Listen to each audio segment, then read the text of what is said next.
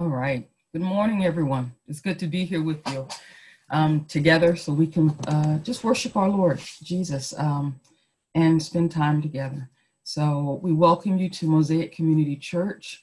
The mission of our church, the vision of our church is to make the great city of Philadelphia even better by helping people to be spiritually connected, purpose-filled, and hopefully, as a result, people will live satisfying lives. So we encourage you to join with us, to relax and get comfortable. And we pray that the Holy Spirit will lead and guide you in the things that you need to hear in the way that you need to hear them. So let's pray together. Our God, whose Father and Mother, we bless you this morning. We thank you that we can come before you and praise your name, that we can lift up hands that you've made holy, Lord, in worship to you. We ask your blessing. Holy Spirit, you are welcome in our union today, in every household that's represented, to lead us, to direct the service, to direct me in what I say, Lord God. And we pray, oh God, that we would be closer to you. Our deepest desire is to really have Jesus be centered in our lives individually and to be centered as a community, living the way Jesus instructed us to live and loving each other with all we have. This is our prayer. This is our hope. Be blessed in our service today. Amen. We're now going to have worship. A friend of mine named Reverend Shani is a beautiful singer, and she was with us a little while ago, and we want to bring her back today to share worship with us. So please sit back and enjoy our sister and sing with her. She's going to sing, Lord, you're welcome in this place, and I love you, Lord. So be blessed, everyone. One of the things that God is showing me in this season is that worship requires sacrifice. That worship requires sacrifice, and that in our pain and our misunderstandings, misinterpretations, and everything that's going on, God wants to be here, right here with us in this wilderness. And so, Lord, we just want to invite you here. And then I'll be going into I love you, Lord, today. Amen. Lord, you are welcome in this place. Lord, you are welcome in this place. Lord, you are welcome in this place. Have your way. Lord, you are welcome in this place. Lord, you are welcome in this place. Lord, you are welcome in this place. Have your way. Send your anointing in this place. Send your anointing in this place. Send your anointing in this place. Have your way. Send your power in this place. Send your power in this place. Send your power in this place. Have your way. Oh, Lord, you are welcome in this place. Lord, you are welcome in this place.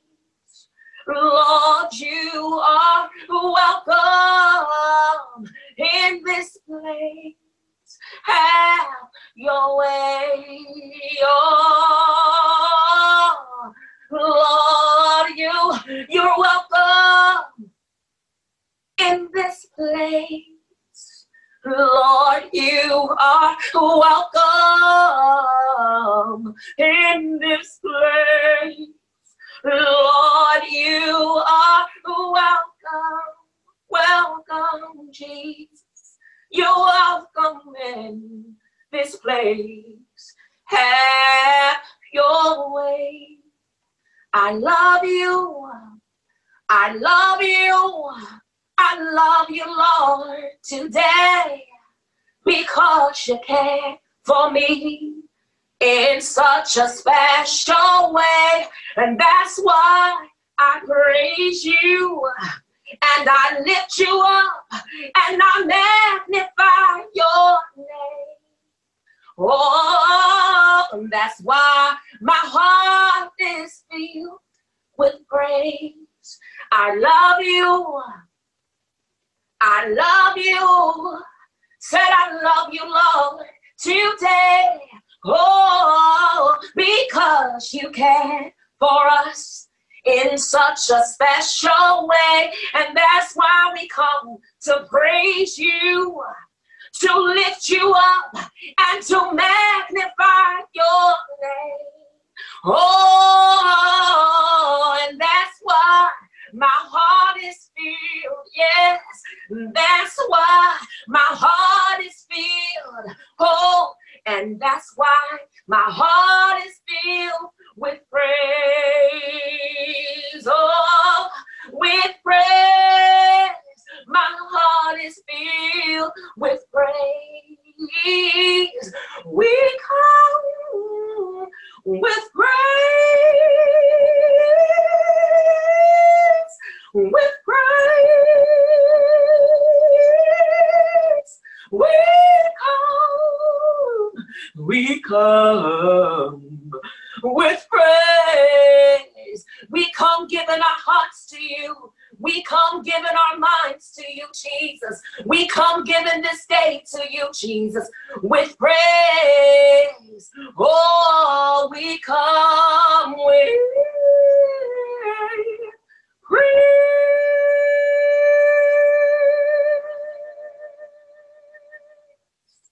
Hallelujah. Amen. Thank you, Lord. We're blessed with that time of sharing. And so I'd like to just step right into our sermon this morning. There's been so much going on in our country in the course of this week, and just thinking about how to talk about that in the context of what we've been talking about with making spiritual connections, just making connections and all that. So I want to talk about that and talk about the people, the responses that we're seeing a little bit this week to tragedies that are taking place in our country. So, Lord, bless the reading. Bless your word, Lord. Use me as an instrument of your peace. Hide me behind your cross, O God, that it be none of me and all of thee. That you be glorified in the preaching of your word, that it would go forth with clarity, and you would inspire us with new ways of being, new ways of seeing, new ways of relating with one another.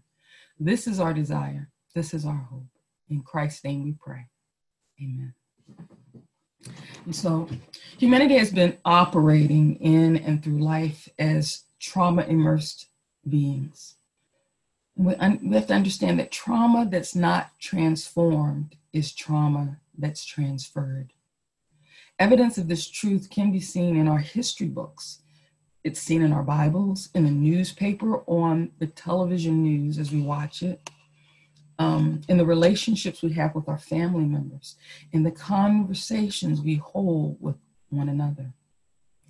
The shooting of Jacob Blake is an example of the continued transferring of trauma in our country. Many of us have seen the video of this young man being shot in the back in front of his children by a police officer as Jacob attempted to get in his car. African Americans live in a constant state of stress and hypervigilance, as our bodies have been branded as having less value and limited worth in our nation and American society. As long as we are obedient, even to injustice, society has believed that there is peace. but obedience to the demands of power is not peace.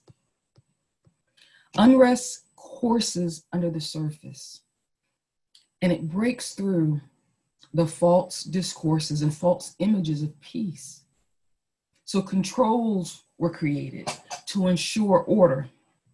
Peacekeepers are put in place to demand for obedience and to demand the restoration of that fake peace, so we can return to the rhythms of our unjust society. You can say, wow, Pastor Angel, that's kind of bleak. And in truth, it is. It is, because there's no hope in fake peace. Our methods of policing come from the formation of slave patrols, white men appointed to keep the peace, so the slaves would not be tempted to seek a just society. But that they would know that the forces of power would swiftly act to crush them and to restore their form of peace. And these men were given authority to use extreme acts of force against those Black bodies. And it continues, because institutions of trauma not transformed keep traumatizing. What happened to Jacob Blank is part of the continuing story of racial trauma in our country. And it's a huge and continuing story. But there's a smaller story that demonstrates the passing of trauma also. Rob, my husband, manages a Christian bookstore. He is the youngest member of the staff, which is mostly African American. And I'm saying something because we're middle-aged, right?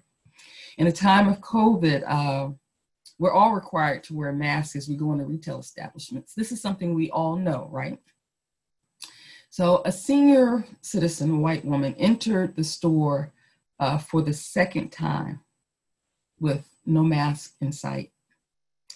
Rob told her that she needed to wear one or she had to leave.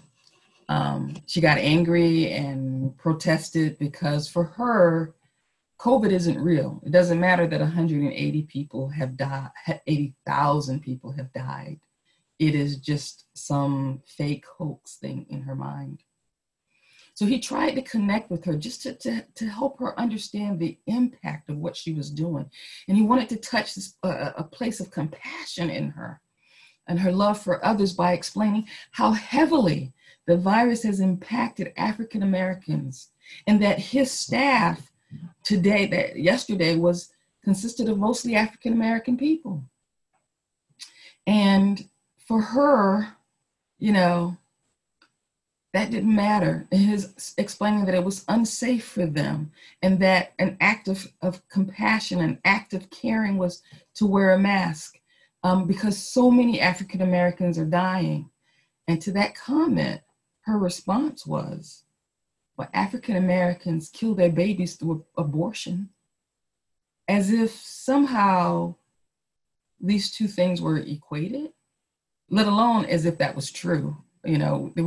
African Americans are not the people who access abortions the most.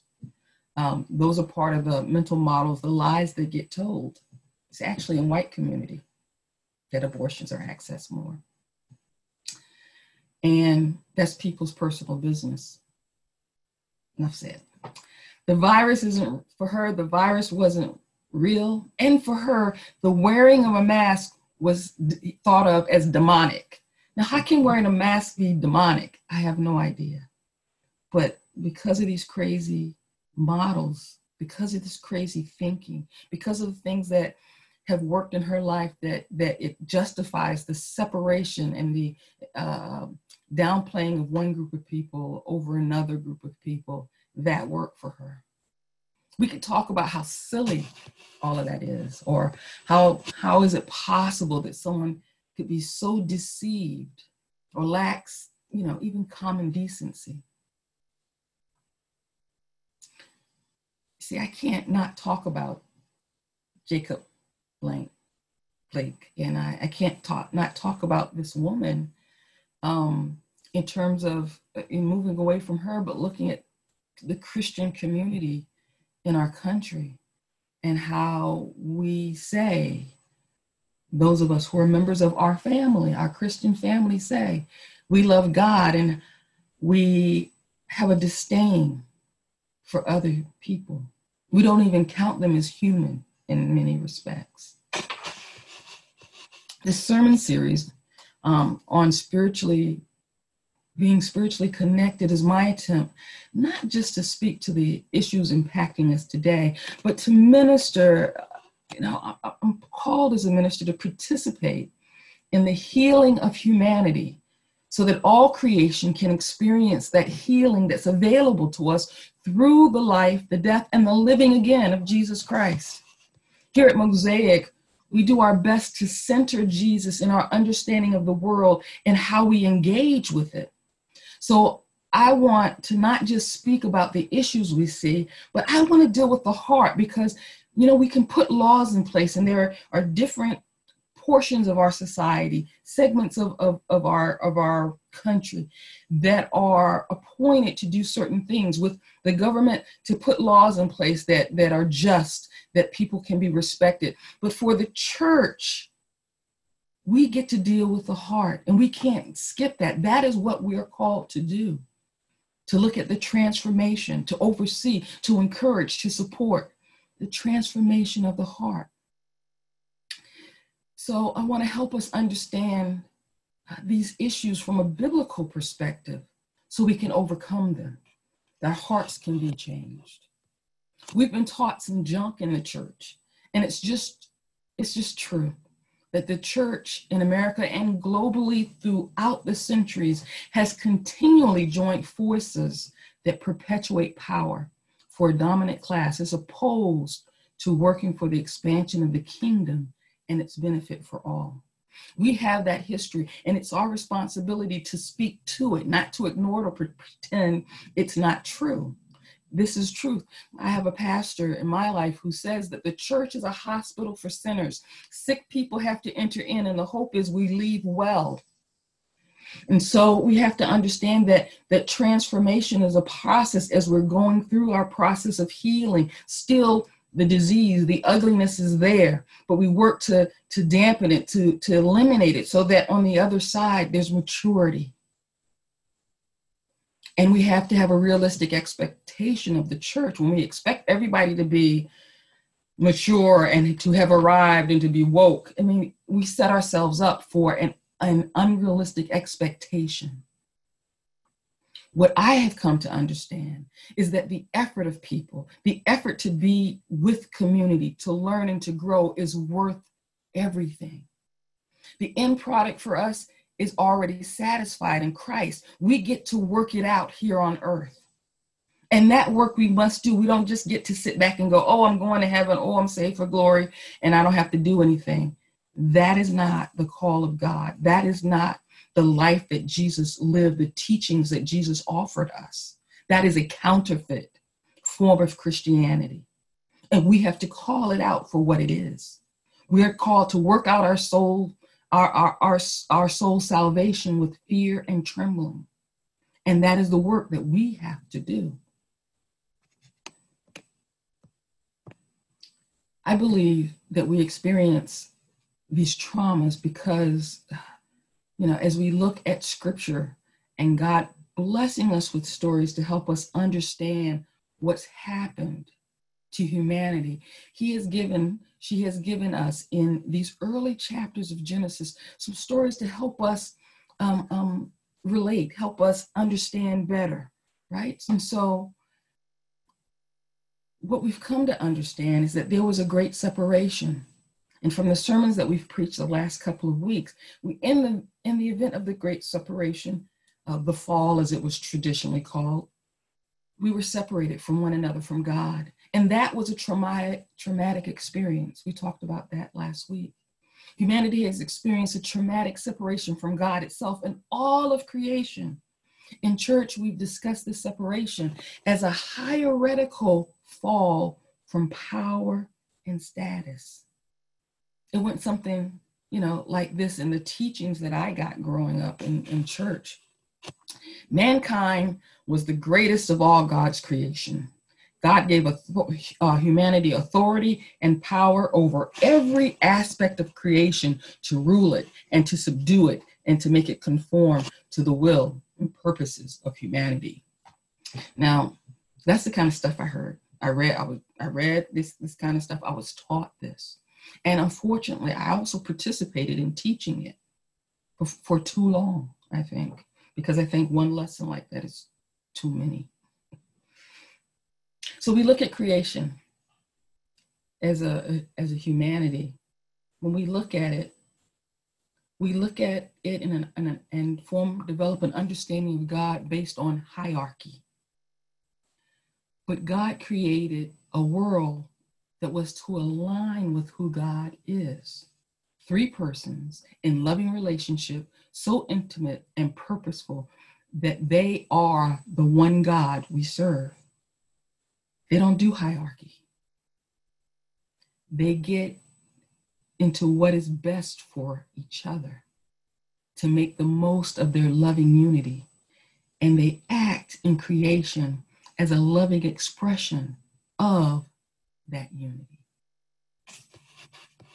So living this gift of life God has blessed us with isn't about mankind being the greatest of all creation and blah, blah, blah, blah, blah, blah. No. Living this gift of life God has blessed us with is about living in loving communion with God, with ourselves, with the rest of creation. Common union, communion. That communion with all. That is not about hierarchy. That, my friends, is about relationship. Our relationship with ourselves, our relationship with our God, our relationship with the rest of creation. If we don't get rid of this stinking hierarchy thinking and grab a hold of God creating through relationship, for relationship, we're really not going to understand God nor our purpose in the world. The trauma we've experienced has caused by our separation will not be transformed. And we will continue to transfer trauma from generation to generation. Now, like you, I grew up with a family that experienced some traumatic things. I grew up in a family where there's some history of common things going on from generation to generation. And I made some decisions, like many of you, that wasn't going to continue for me. That wasn't going to be named as something that happened in my life or in my family. That with God's grace and help and counseling and all the other things that are available to me, if I was going to give and am giving all that's within me, so that my kids don't carry that.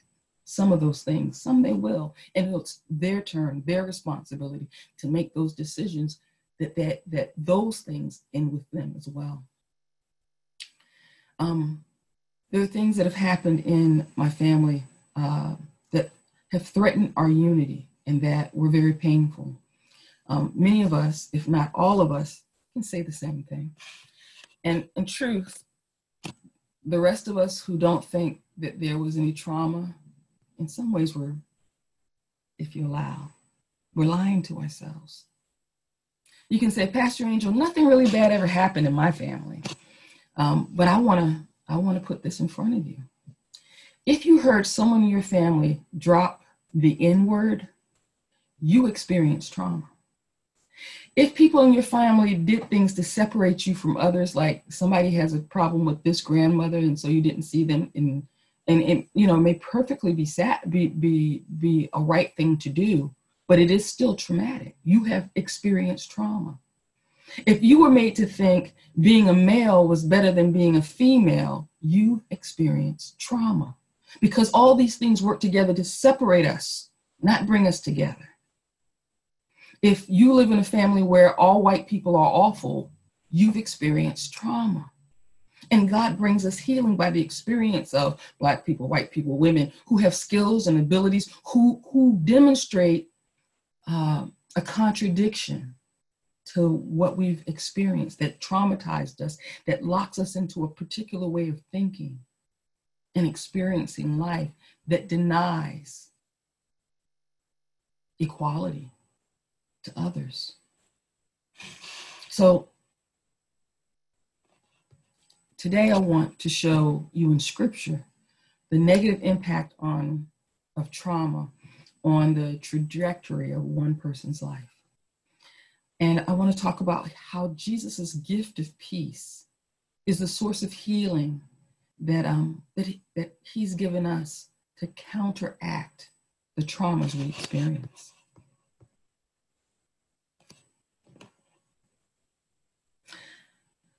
So I asked many of you if you would prepare for this sermon by reading Genesis 4. Now, I won't ask, but I will. How many people read it? I hope you did. I posted some stuff online so you could just listen to it. There are a lot of ways to read scripture. You can listen to scripture that's still important and good. So find the method that works for you. And I want to put out there that I have the, I just forgot the name of it. The dramatic reading of the Bible by Black actors and things that was put out. I have 2 of those, and if anybody would like them, they're all on CDs. It's wonderful. It's called The Bible Experience, and it's beautiful. If anybody wants to borrow it, you can. Anyway, humanity, again, has been operating in and through life as trauma-immersed beings. The life of Cain, the first son of Adam and Eve, is a good example of the impact of trauma on our spiritual, emotional, and mental states. Let's look at how Cain engaged with God, with his brother, and with the rest of creation. So let me just tell you the story instead of reading it because it's very long, and just tell you the highlights that I want to focus on during this sermon. After Adam and Eve were banished from the garden, we are told that they got pregnant and had their first child, Cain. So the timing of Cain's conception and birth occurred just as his parents were learning how to live in their new nightmare. Some people call things new normals, and sometimes new normals are actually, how do I live through this nightmare? What was their nightmare? They moved from the garden and now had to make a home outside of it with a new distance in relationship with God. And they no longer trusted each other the way they had trusted each other before. The land that they were now working was not as responsive to their touch and care. And the experience of pain that was associated with all of that, the sweat of the brow, working, muscles getting sore, the pain of the distance in the relationships, all of this was new for them. But this was their condition. And this is what the condition they were in when they conceived their firstborn child. All of that stress hormones, all of those stress hormones were at work in their bodies as they were conceiving Cain. And Cain was bathed in all of that. It was being passed from the bodies of his parents to his body. Cain is described as a person who worked the land. He was a farmer. Cain brought to God one day from what he had raised in his farming. He brought fruit from the land to offer God as a sacrifice for the blessing that the land did produce for him. But scripture tells us that God wasn't pleased with Cain's offering. Now, I don't remember if I was taught this by someone or if I taught it to myself, but I always thought Cain's offering didn't please God because it came from the ground that was cursed. And so I vaguely remember that being said somehow. But that's not the case. You see something else. You see everything on the earth was cursed because of the separation. In Genesis 3, God told the serpent that the serpent was cursed above or more than all the other animals, which meant that all the other animals were cursed, but the serpent was cursed more. See, the curse was not a pronouncement that I am going to condemn you. It was God saying, you guys are living, now that you guys are living in this state of separation, the state of separation is a cursed state to be in. Stuff won't work right for you. Things won't be right. Creation won't act right. It's all cursed. It's evil and misfortune that comes as a response or to an action or to a condition. That's what that cursing is. So yes, Cain brought an offering to God from the cursed ground. But again, that wasn't the problem. Scripture tells us later, I don't know how much later, but later Adam and Eve had Abel. Abel was a person who kept flocks. And so he was some type of shepherd or herder. And like Cain, same time, when Cain brought his offering from of grain or from the ground, Abel brought an offering that was from the fat of a firstborn animal that he had. And his offering was said to be acceptable to God. So now here's the question.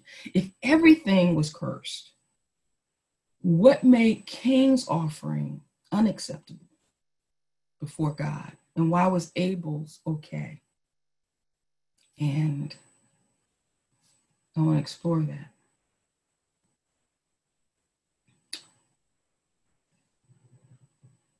This scripture tells me that all I know is this, and this is what scriptures told us. After Cain brought his offering, Cain got angry that what he wanted to give God did not please God. Or he got angry as a response to what God said. So God was watching Cain and said to Cain these words, or the summary of words. I put it in kind of angel Bible language. To Cain, God said, don't be upset. Just fix it. Just do what's right and everything will be okay. Don't stress. Don't let yourself get amped up. More separation, more sin is waiting at your door. All this wants to do is master you, but you have to master it. Cain couldn't hear what the creator of the universe was saying to him. All he seemed to know was that God didn't like his offering and that God liked his brother's offering better. And for whatever reason, Cain concluded not that what he had done or something within him was the problem, but that Abel was the problem. So Cain killed his brother Abel. Now, after Cain killed his brother, God came to him and asked, "Where's your brother?" It wasn't that God didn't know what went down. This is the same God who told him that sin is waiting at your door. Separation, more separation is waiting at your door, trying to conquer you. So God knew, but he was giving Cain, just as he gave him, the male and the female in the garden, a chance to confess. Tell me, just tell me. And Cain's response was, I don't know. Am I my brother's keeper? Cain's responses were off. They were so far off. Something had happened with his offering, and he needed to make a simple correction, but he couldn't find it within himself to do it. He was overreacting. He got caught up. He went over the top. He got lost to what was happening in his body, what was happening in his mind, and his perceptions of his context. And so he couldn't hear what God was saying. All you have to do is fix it. Don't worry about it. It's okay. I'm still here. I'm still talking to you. That it was going to be all right. Just change it. Do something other, and it'll be cool. Instead of hearing God and making the correction in himself to calm down, he entered into the blame game like his parents with tragic results. He killed his brother. Now, we don't get much information about Abel in Genesis 4. Just that he was born. He was a shepherd of some sort. He brought an acceptable sacrifice to God, and God trusted his brother. Abel, trusted his brother. He was trusting because he went out into the field when Cain asked him to do so. Now, if the things they brought to God weren't the issue, then maybe something with the person, with themselves, the person that brought the offering was the issue. Now, the scholars who worked on the IVP commentary on the Old Testament, they suggest that it was Cain's attitude that God was correcting. They get that from the way God spoke to him, trying to get him to calm down, and the killing of his brother. They also look at his conversation with God after the murder. His attitude was messed up. His attitude was all wrong. He seemed to be a brooding man with complaint and anger issues. And they suggest that his attitude, the attitude he had in bringing the offering, was what was at issue, not the actual thing. Because later on in the Old Testament, it's fine to bring a grain offering to God. You know, all these different kinds of offerings are listed. So you bring the first fruits to God. So it wasn't in the grain that the day when Cain lived, it wasn't okay, but later on it would be fine. No, it was always fine. Abel was born later than Cain, of course. His family had time away from the garden, and they had learned how to survive. They figured out a way to care for themselves, a way to maintain. They had already gone through a first pregnancy, so they figured out how to care for Eve in her pregnancy. And they figured out how to provide for themselves. So there may have been less fear, less trepidation, less cortisol and adrenaline and other stress hormones flowing through their bodies when Abel was conceived. Abel seemed easygoing, laid back. I can say for sure that the dude was not hypervigilant because he walked out into that field with his brother. There was no pause. There was no feeling the vibes in the air. He didn't even take a reading, which way is the wind blowing? Now, people can say that vibe stuff is not real, but I do it. It's a part of me. I was once in another job I had been away from the office when we were hiring a new staff. And the day I got back, he'd come down to my floor of the office, and the admin assistant had called me out because she wanted me to introduce me to this guy. And so I went out and we greeted each other and we exchanged pleasantries as we do, And I walked back into my office. And the next thing I know, the assistant comes into my office, closes the door, and stands there and says, "Okay, what's wrong with him?" And I was like, "What? What are you talking about?" She's like, "I know you. I know your faces. You were nice. Nobody could see it, but I know what's wrong with him." And I had to start laughing and just feeling the vibe. I said to her, "I don't know what's wrong with him, but I know there's something wrong with him." And unfortunately, it turned out a few months later that an intern came into my office and to talk to me about how he was sexually harassing her. The vibe thing. But that comes out of my hypervigilance as a Black person, as a woman who's been molested. In the world, I am hypervigilant, and I put my feelers out for those kinds of vibes. Am I safe? Are my kids safe? Are the people around me safe? There's that in me. And people, come to appreciate it like my friend came to appreciate it.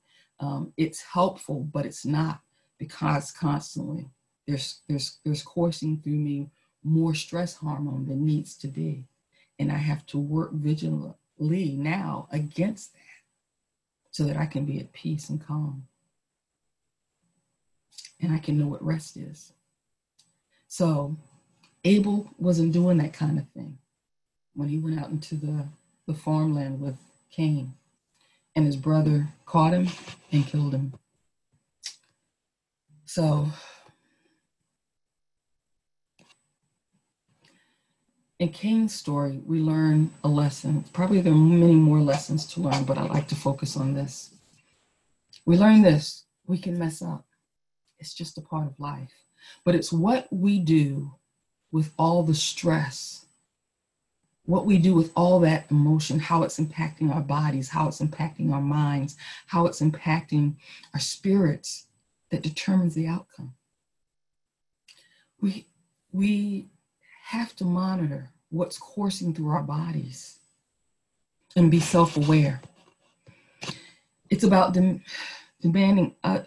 So in Cain's story, there was a demand for Abel to change, for something or someone outside of ourselves to change into what Cain wanted Abel to be. You know, he wanted Abel to be found unacceptable, just like him. So he wanted to remove remove Abel from the story, so it'd only be him, and that he'd be found acceptable. Now that one doesn't make, again, any sense. Doesn't make any sense. But it's something that we as human beings are constantly doing. It's about how we look and act. What we need to be about is addressing how we act and how we look like God, how we find the win-win in our partnership with God and the rest of creation, because we've accepted and embraced the partnership that God has given us to help fulfill our purpose. So in Cain's story, we see reflected some of the problems faced in humanity.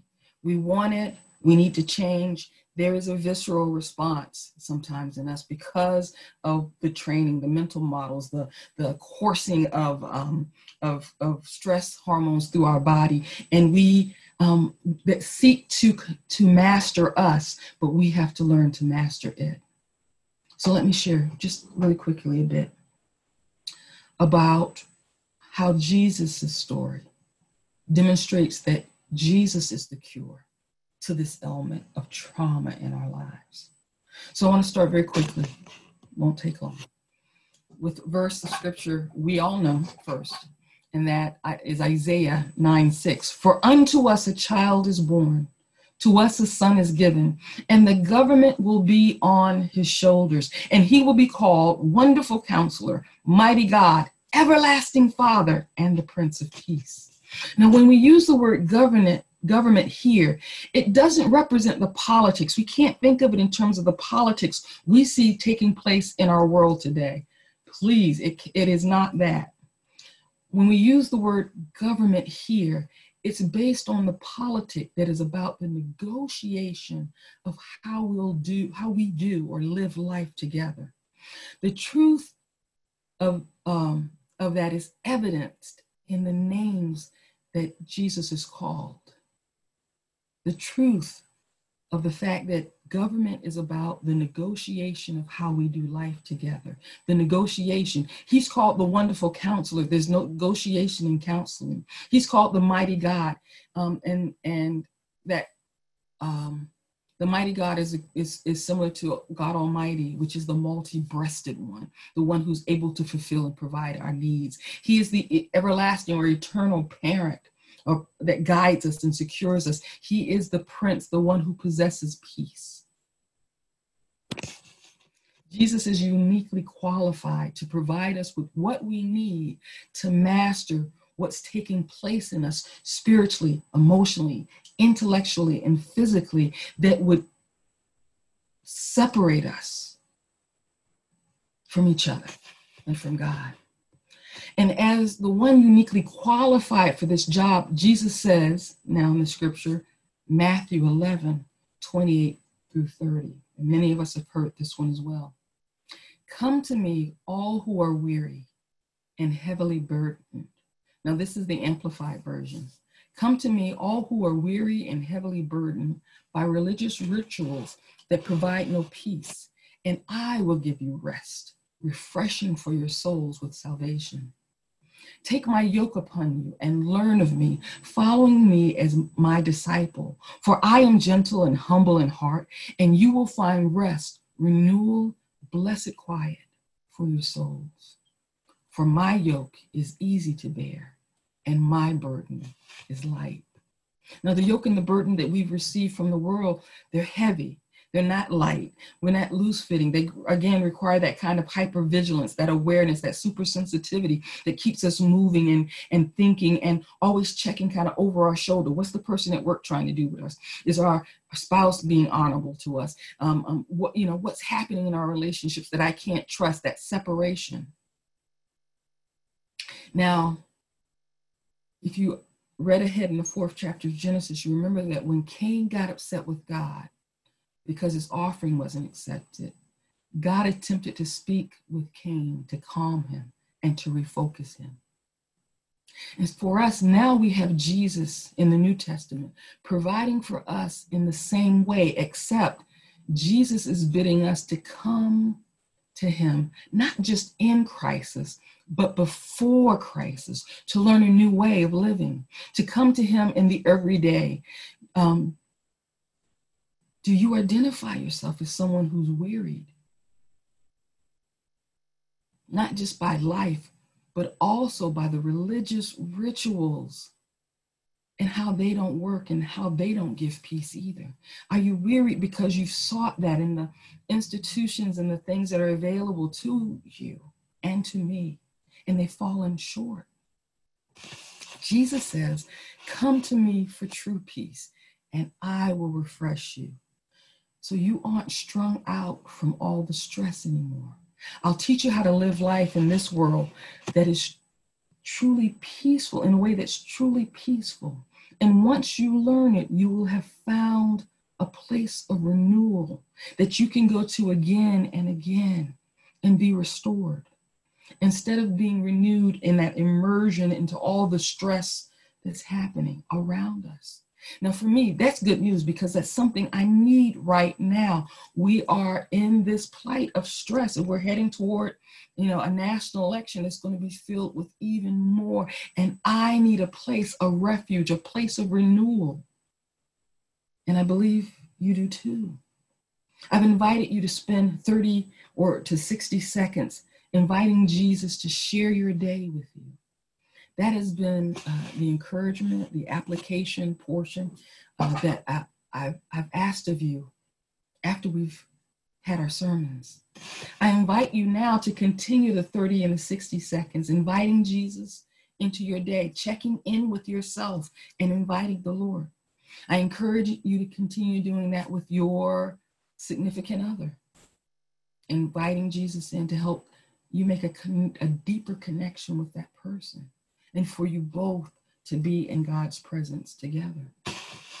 I invite you during your 30 to 60 seconds, and even more if you have time and it's just an inclination, a natural inclination forming in you to give God more time, to ask Jesus now to yoke you to himself, so that you can learn, so that I can learn. I'm asking this so I can learn how to access that peace when I need it.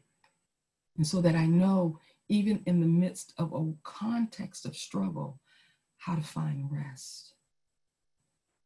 Again, trauma not transformed is trauma transferred.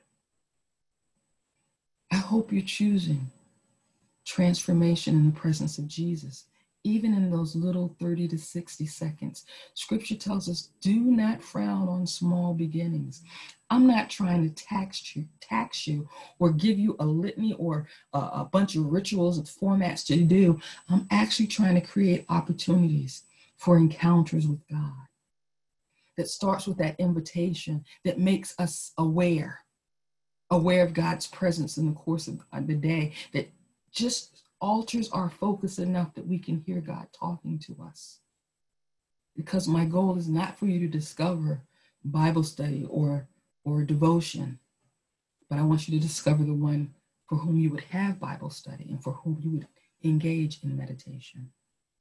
To not just know about God, but to know God. Those are two entirely different things. My study in seminary was about God, but there were moments in seminary that I encountered God. And they were the greatest transformative moments for me. I want that for your life. I want that to continue in my life.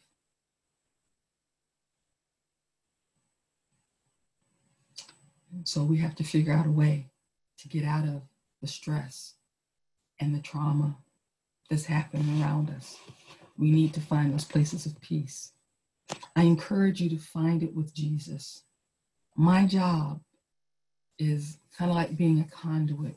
I'm called to help you make a connection with God through the Holy Spirit that lives inside of you and me.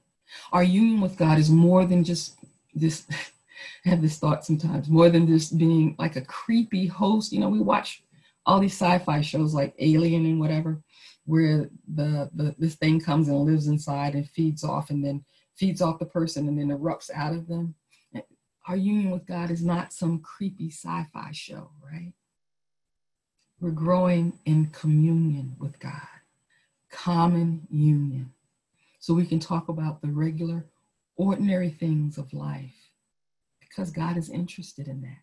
God is interested in having an impact with you and me so we can impact the world through the common, ordinary things of life. Jesus came and did the common, everyday things of life. And as God was doing, through Jesus was doing the common, everyday things of life, he had encounters with people. And he had encounters with the lady at the well, at the Samaritan woman at the well, and offered that transforming message. He encountered people whose parents were died or their children were having seizures, and encounter with God happened. Along the way, this is how we know God. Our church experience is a great time for you and for worship, that we can bring the along the way experiences together to encourage one another, to support one another, to have a group encounter with God. But we have to have our own encounter with God. I am a Christian, saved to be in relationship with God, who then God takes and places me in the midst of community, the church, so we can have relationship together. But it all begins with this relationship with God and moving out of the stress and trauma into the peace of God that passes all understanding, so we can learn, we can take his yoke on us, and we can learn of him as his disciple. I pray that this is a choice you make today. I pray because it's joyful to me. I spend time laughing with God in the course of my day. This is a unique and beautiful relationship, and it is so beautiful and wonderful. I want you to know it, and I want to hear about yours and learn from yours and be encouraged as well. And in doing this, we are able, because we have this relationship and God is using us and directing us. God is able to multiply our efforts, not just make addition, not just 1 + 1 = 2, but 1 + 1 = 10, and can capture 10,000 and can work on the issues that this world has and bring change. This is how we transform the world. Our faith. Let's pray. Thank you so much, God, for the teachings, the lessons you have in your word that direct us in how we are to live and be in the earth. Lord, I also thank you that I know I can't ever be good enough and do things perfect enough. But you tell me this, that if I plant these things, if I plant time with you, Lord, that you'll give it increase 30, 60, 100-fold, Lord. And so, Lord, we come in faith, planting this as individuals in Mosaic Church and as a church as a whole, looking for your increase, Father, in relationship, so that you, Mother, will be glorified as we have our encounters along the way. And people come to know you and to see you, and not just the failures of the church, but that you, Lord, have a plan for us, and you are taking us through a process of transformation. And Father, I think that we encounter people who knew us yesterday, and when they see us today, they're amazed at what you've done for us and in our lives. and through that are able to see that if you, God, who don't, have no favorites, that if you would do that for me or for them, that you would do it for others. Help us, Lord, live this with you and not spend so much time studying about you or being afraid of you, but come to you and make our confessions and get things straight so we can walk with you in our day to day. This is our hope. This is our prayer. In Jesus' name, amen. Amen. All right. Glory to God. All right.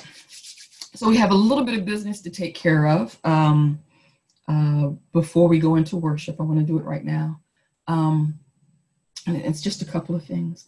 Today we get to say goodbye and hello to the same person. Jessica Richardson has served our church so beautifully as before I came the administrator of the church, and now as our director of operations. She has been faithful and committed to each and every one of us to make sure that the things that we need to continue as a body have happened. She knows everything. She was a great, you lead sometimes from the bottom up, right? So she was a great leader to me, and I appreciate that. So Jessica is ending her formal time as our director of operations, and I'm happy for her. Jessica took on this role as a temporary fill-in that was only going to last a few months, and it's turned into like 2.5 years or something, right? So she's had this extended journey with us, and she's finally able to let that go and to focus on her kids and her family. And Jessica, we just want to thank you so much. I love you from the bottom of my heart. You have blessed me so. And I'm so glad that even though we're saying goodbye to you in this role, we are not saying goodbye to you as a member of our church. So that's the hello. Jessica just gets to be a member again and can sit back and just do the things members do, which for Jessica will be service, because that's who she is. But I want you to know that on behalf of the church, we thank you for that. And I would like you also to know that on behalf of the church, we are making a donation to, I'm going to say this wrong, Babashi, which is an organization that works with low-income people of color who are experiencing AIDS and HIV. And it's an attempt to help them live full, well-balanced lives. So we're making a donation to that organization in your name, and as a thanks to you for that. So she didn't like a lot of limelight, so I'm getting the eye from her that says, okay, walk away, leave it alone. So, but I do want to ask you all to do this. She doesn't like a lot of attention and stuff, but I think saying thank you is important. And so I would ask that you all would share in text or emails, short, just stories of appreciation, maybe an encounter you had with her and how she blessed you, and a thank you. If you would do that, that would be great. And I think she would appreciate it coming in that form. So I can just get a smile from her, I don't know. But anyway, if you could do that. So thank you, Jessica. Can we give her some? We love you. We love you so much. And you have been a blessing, God. You were my gift to start off here. So at the same time, AJ's here, right? I want to introduce you all to Andre Wallace. He actually goes by AJ. He is our new director of operations, taking over for Jessica. So he's been around for about 3 or 4 weeks in training. And Jessica, it's taken a month. This is how much deep this job is. It's taken a month to train this young man to do this job. And he didn't run away, so praise God. So, so I want to introduce you to AJ. And AJ, if you'll unmute, I want to just ask you a couple of questions, give you a chance to introduce yourself. So tell us a little bit about where you're from and why you're here in the area.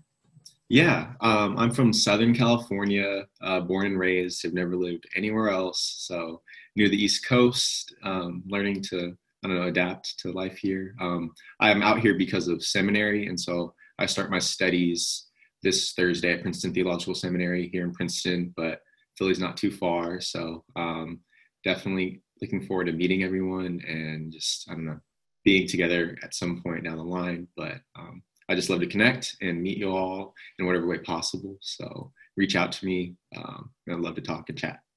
Hey, tell the congregation about how you found us. Yeah. It started, I think, like January, February. I moved out to Pennsylvania after undergrad just to live with family and kind of get out of California. And I was looking for work kind of in the area in which I knew I'd be around in Princeton. And I kind of just saw, first I was looking just for a church to potentially participate in that was diverse and multicultural and just about some of the things that I also like stood with and agreed with and like very missional in my eyes. And then it turned into me seeing like a job opening on the website, and I kind of just did a basic inquiry. And it was like this really long process because I talked to Jessica, I think in February at some point, and then I was going to go back to the West Coast when COVID got really intense. And then kind of bring us fast forward to June, get a phone call from Pastor Angel and interviewed and just had a really good conversation with them. And then I'm here now and I'm really excited. So what are you going to be studying at Princeton? Yeah, I'm most likely switching to the MDiv program, but right now I'm in the MATS program, which is just General Theological Studies, where you have a concentration in something. I'm hoping to do some clinical pastoral education, work in like psychiatric care hospitals, but also just get trained up to work with young adults because I feel a calling to work with young adults in like public school settings and things like that. So I'm just here to really just test and define those things that the Lord's calling me in and saying yes to the things that God wants me to and not going the other ways because I know I have a lot of dreams, but I can't chase them all.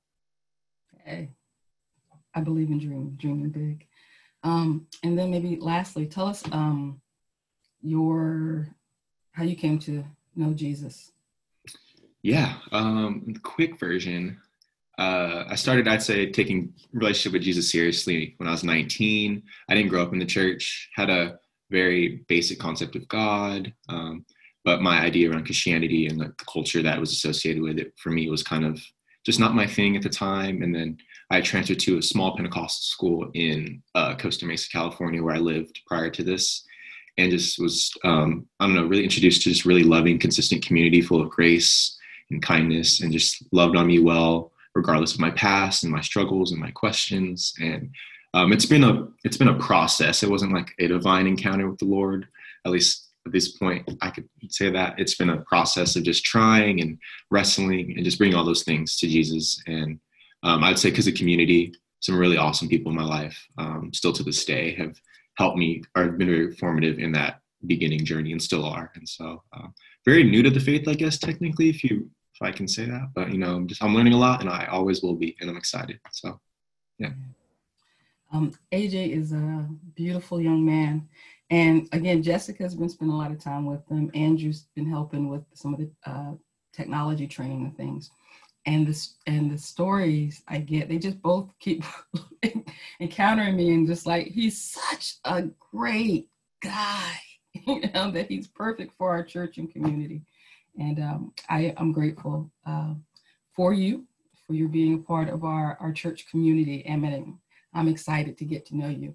So AGA is going to be spending Wednesdays, the full 8-hour day, or I think, am I right? Yep. Full 8-hour day on site at the church on Wednesdays when he gets started. He's starting this Wednesday coming up. And so you can encounter him, you can call, he'll be there to take your phone messages. And then he's going to tell us the schedule for the rest of the week that he'll do from a distance. So COVID gives us some advantages to be able to do some distance working. So he'll do that as well. And so we want to welcome you. I want to ask one of our council members, Andrew Richardson, if he would pray for you as you begin your journey with us, and that we all, Mosaic, would pray together. Awesome. Thanks, Pastor Angel. I'm really excited for AJ, and I hope all of you get the opportunity to meet him. obviously in person when that's doable, and virtually more and more over the next weeks and months. So I'm going to pray for AJ. Also, I'm going to say some prayers for Raheem this morning, who I know is not on, but I want to make sure that we pray for Raheem as well, who's our youth leader. Before I do that, I'm also going to say a couple of prayers for Pastor Angel, and you'll hear about those. So please join with me. Heavenly Father, just thank you for today, for that amazing sermon from Pastor Angel, for her leadership, her ability to take a story that if you grew up in the church, or if you've been with the church, from Cain and Abel, but in a completely different way than I've ever heard and experienced. And it touched me deeply. So I appreciate her. Praying for her today, Lord Jesus, for her brother who's in the hospital right now, Lord, that you would just be with him and touch his body, touch his soul. Same with Pastor Angel's mom, who's been struggling with some things and not sleeping, and just come to her, give her peace, Lord. Come to Pastor Angel, give her peace. Give her the understanding that you are alongside of her every step of the way, and that no decision that she has to make, no choice that she has coming down her way has to be done alone, Lord, that you are there and that we are here for her as well. Just pray for healing in her family, Lord. Pray that Pastor Angel would receive healing as well in whatever ways that she needs that, Lord Jesus. I'm going to pray for Raheem as well, Lord Jesus. His time with our youth, what he's already shared from his background and his experiences, his passion for the Lord and for these kids, Lord Jesus, I just ask that you would touch his life, that you would speak through him to the children that encounter him, Lord, that he would find growth in his own life and would find energy in these young people, Lord, that it would not be a drain, that it would be something that allows him to go back to his day to day, and that he is invigorated with what he needs in his life and provided by you. Finally, I want to pray for AJ, Lord. As you said, kind of, didn't grow up in the church, late to knowing you and learning all there is to know, Lord, and is committed now his time to not only being in seminary, right, but being here amongst our community. I just ask that you would bless every single corner of his being, Lord, that you would bless his heart, that you would bless his soul, that you would bless his interactions with our church community, the interactions that he will have with our local community, Lord, that just as Jessica and I have experienced your love through him, that others would experience the same thing, and that they would be touched in the ways that just Jessica and I have, and being able to work with him just briefly. We thank you that Pastor Angel and Raheem and AJ are here, that they are here to, along with other leaders in our church, continue moving us through these COVID times and into times of even more fruitful ways here on earth, Lord, and sharing your kingdom and just spreading the word to as many people as we can within our community and within our lives. Thank you for today again, Lord Jesus. We know that tomorrow is not promised. We love you. In Jesus' name, amen. Amen. Amen. Thank you, Andrew. All right. Lastly, one announcement. So we have now finished putting together what we're calling a recording kit for worship and other recordings we need to do for the church. So we're going to be passing it around to different members of our church who can do worship and record worship for us, who can do solos and things. Like I said, Emily, I'm coming for you. And just some other aspects of our service. So we're really excited about that. So I don't want it to surprise you if we call you and are trying to get you a date so that we can get this kit to you so you can do some songs. Our desire is to bank a bunch of worship songs, and then we can pull from the songs we need for our services. So we're excited about that. And we're coming to you to do some things for our Mosaic Homecoming weekend, okay? Now, for those who haven't had a homecoming, you know, like when you were in high school, if you had a football team, there was always this time of year where you invited everybody to come back to the school and celebrate, you know, what's happening at your school and the history and all that. We want to celebrate what God is doing and has done in Mosaic and bring people back just to thank them, to give them an update that we're still here, because to show them that the seeds they planted are continuing to grow. And so we want to invite people to come back and spend time with us. You'll see those things, invitations going out. Please share them with your friends on Facebook and different things, Instagram, whatever, however, word of mouth, and encourage people to come back and just check in. I know you all would love to see them on the screen. Invite them to the scavenger hunt that's going to take place on Saturday and end at Clark Park, so we can just see each other and say hi, socially distanced, but be outside and just you know, see each other. We need to do that. So so that's coming for you all. So let's continue and close out with our last two songs of worship, We Shall Overcome and Falling in Love with Jesus. And then we'll be back for our benediction.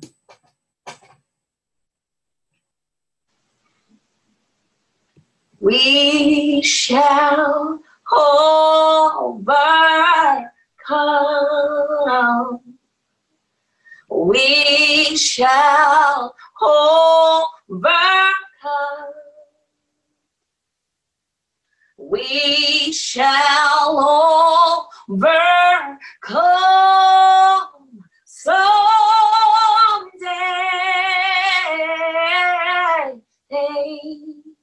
Hold deep in my heart, I do believe we shall overcome someday. We shall walk in peace. We shall walk in peace. We shall walk in peace someday. Oh, someday. Oh, deep in my heart. Oh, I do believe. Oh, we shall walk in peace someday. Oh, God is on our side. God is on our side. God is on our side. Someday, hold it in my heart. Oh, I do believe. Oh, God is on our side every day. All the glory belongs to you. All the glory belongs to you, oh God. We say, oh God, oh, said, all the glory belongs to you. All the glory belongs to you, oh God. We say, oh God, even in the pain, we say, all the glory belongs to you. All the glory belongs to you, oh God, oh God, oh God. Said, oh God, oh God, oh God. God. Said, all the glory belongs to you. All the glory belongs to you. Oh God, oh God, oh God. Said, oh God, oh God, oh God. Said, you are Yahweh. Oh, you are Yahweh. And you'll free us, and you'll free us, and you'll free us. Oh, and all the glory belongs to you. And all the glory belongs to you. Oh, God. Said, oh, God, you are our freedom. And you are our joy. You are our peace and so much more. Oh, you are our freedom and you are our joy. You are our peace and so much more. And that's why our heart said, and all the glory belongs to you. And all the glory belongs to you. Oh God, oh God, oh God. Said, oh God, oh God, oh God. We said, and all the glory belongs to you. Yeah, and all the glory belongs to you. Oh God. We said, oh God, falling in love with Jesus,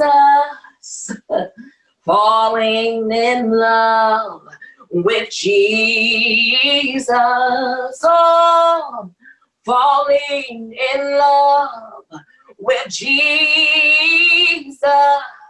is the best thing we've ever done. Oh, in his arms we feel protected. Oh, in his arms never disconnected. Oh, in his arms we feel protected. There's no place we'd rather be. Oh, and we can tell the world that falling in love with my Jesus, oh Lord, falling in love with Jesus, hey, hey, falling in love with Jesus. He's the best thing we've ever done. Oh, in his arms we shall be protected. In his arms we'll never be disconnected. Oh, in his arms we will be protected. There's no place we'd rather be. Oh, everybody sing in your living room, falling in love with Jesus. Oh, falling in love with Jesus. Every day we're falling in love with my Jesus. It's the best thing we've ever done. No matter how much pain, it's the best thing we've ever done. No matter how much suffering, it's the best thing we've ever done. No matter what it looks like, oh, it's the best thing we've ever done. No matter what they say, you're the best thing we've ever done. No matter if the sun doesn't shine, you're the best thing we've ever done. For your son is on the inside. You're the best thing we've ever done. Oh, you're the best thing we've ever done. We love you, Lord. You're the best thing we've ever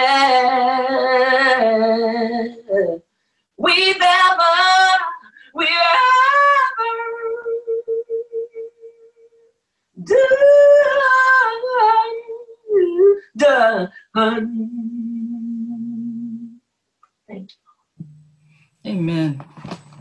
In closing, I'd like to read from the book of Jude, the 20th verse, starting at the 20th verse. But you, dear friends, build yourselves up in your most holy faith and pray in the Holy Spirit. Keep yourselves in God's love as you wait for the mercy of our Lord Jesus Christ to bring you to eternal life. Be merciful to those who doubt. Snatch others from the fires and save them. To others show mercy mixed with respect and honor and fear. And now the doxology, the 24th verse. To him who is able to keep us from falling or to keep us from separating, to present you before his glorious presence without fault and with great joy. To the only God, our Savior, be glory, majesty, power, and authority through Jesus Christ our Lord, before all ages, now and forevermore. Thank you, Lord, for being with us and allowing us to have time with each other. We thank you and ask you to bless. Bless those who can give, Father. Bless those who aren't able to give. That your ministry would go forward. I'm sorry, we haven't prayed for offerings, so I want to do that. That your ministry should go forward. That people will come to know you. That people who need help, Father, their needs can be met. We want to respect our community by demonstrating our love and our support. Help us do that. Just as we continue to keep the lights on and paying salaries, but more so, Father, so we can give generously. In Jesus' name I pray. Amen. Be blessed, everybody. Have a wonderful, wonderful Sunday. And I hope that we run into each other, see each other soon. But God bless. Know that we're here for you if you have a need.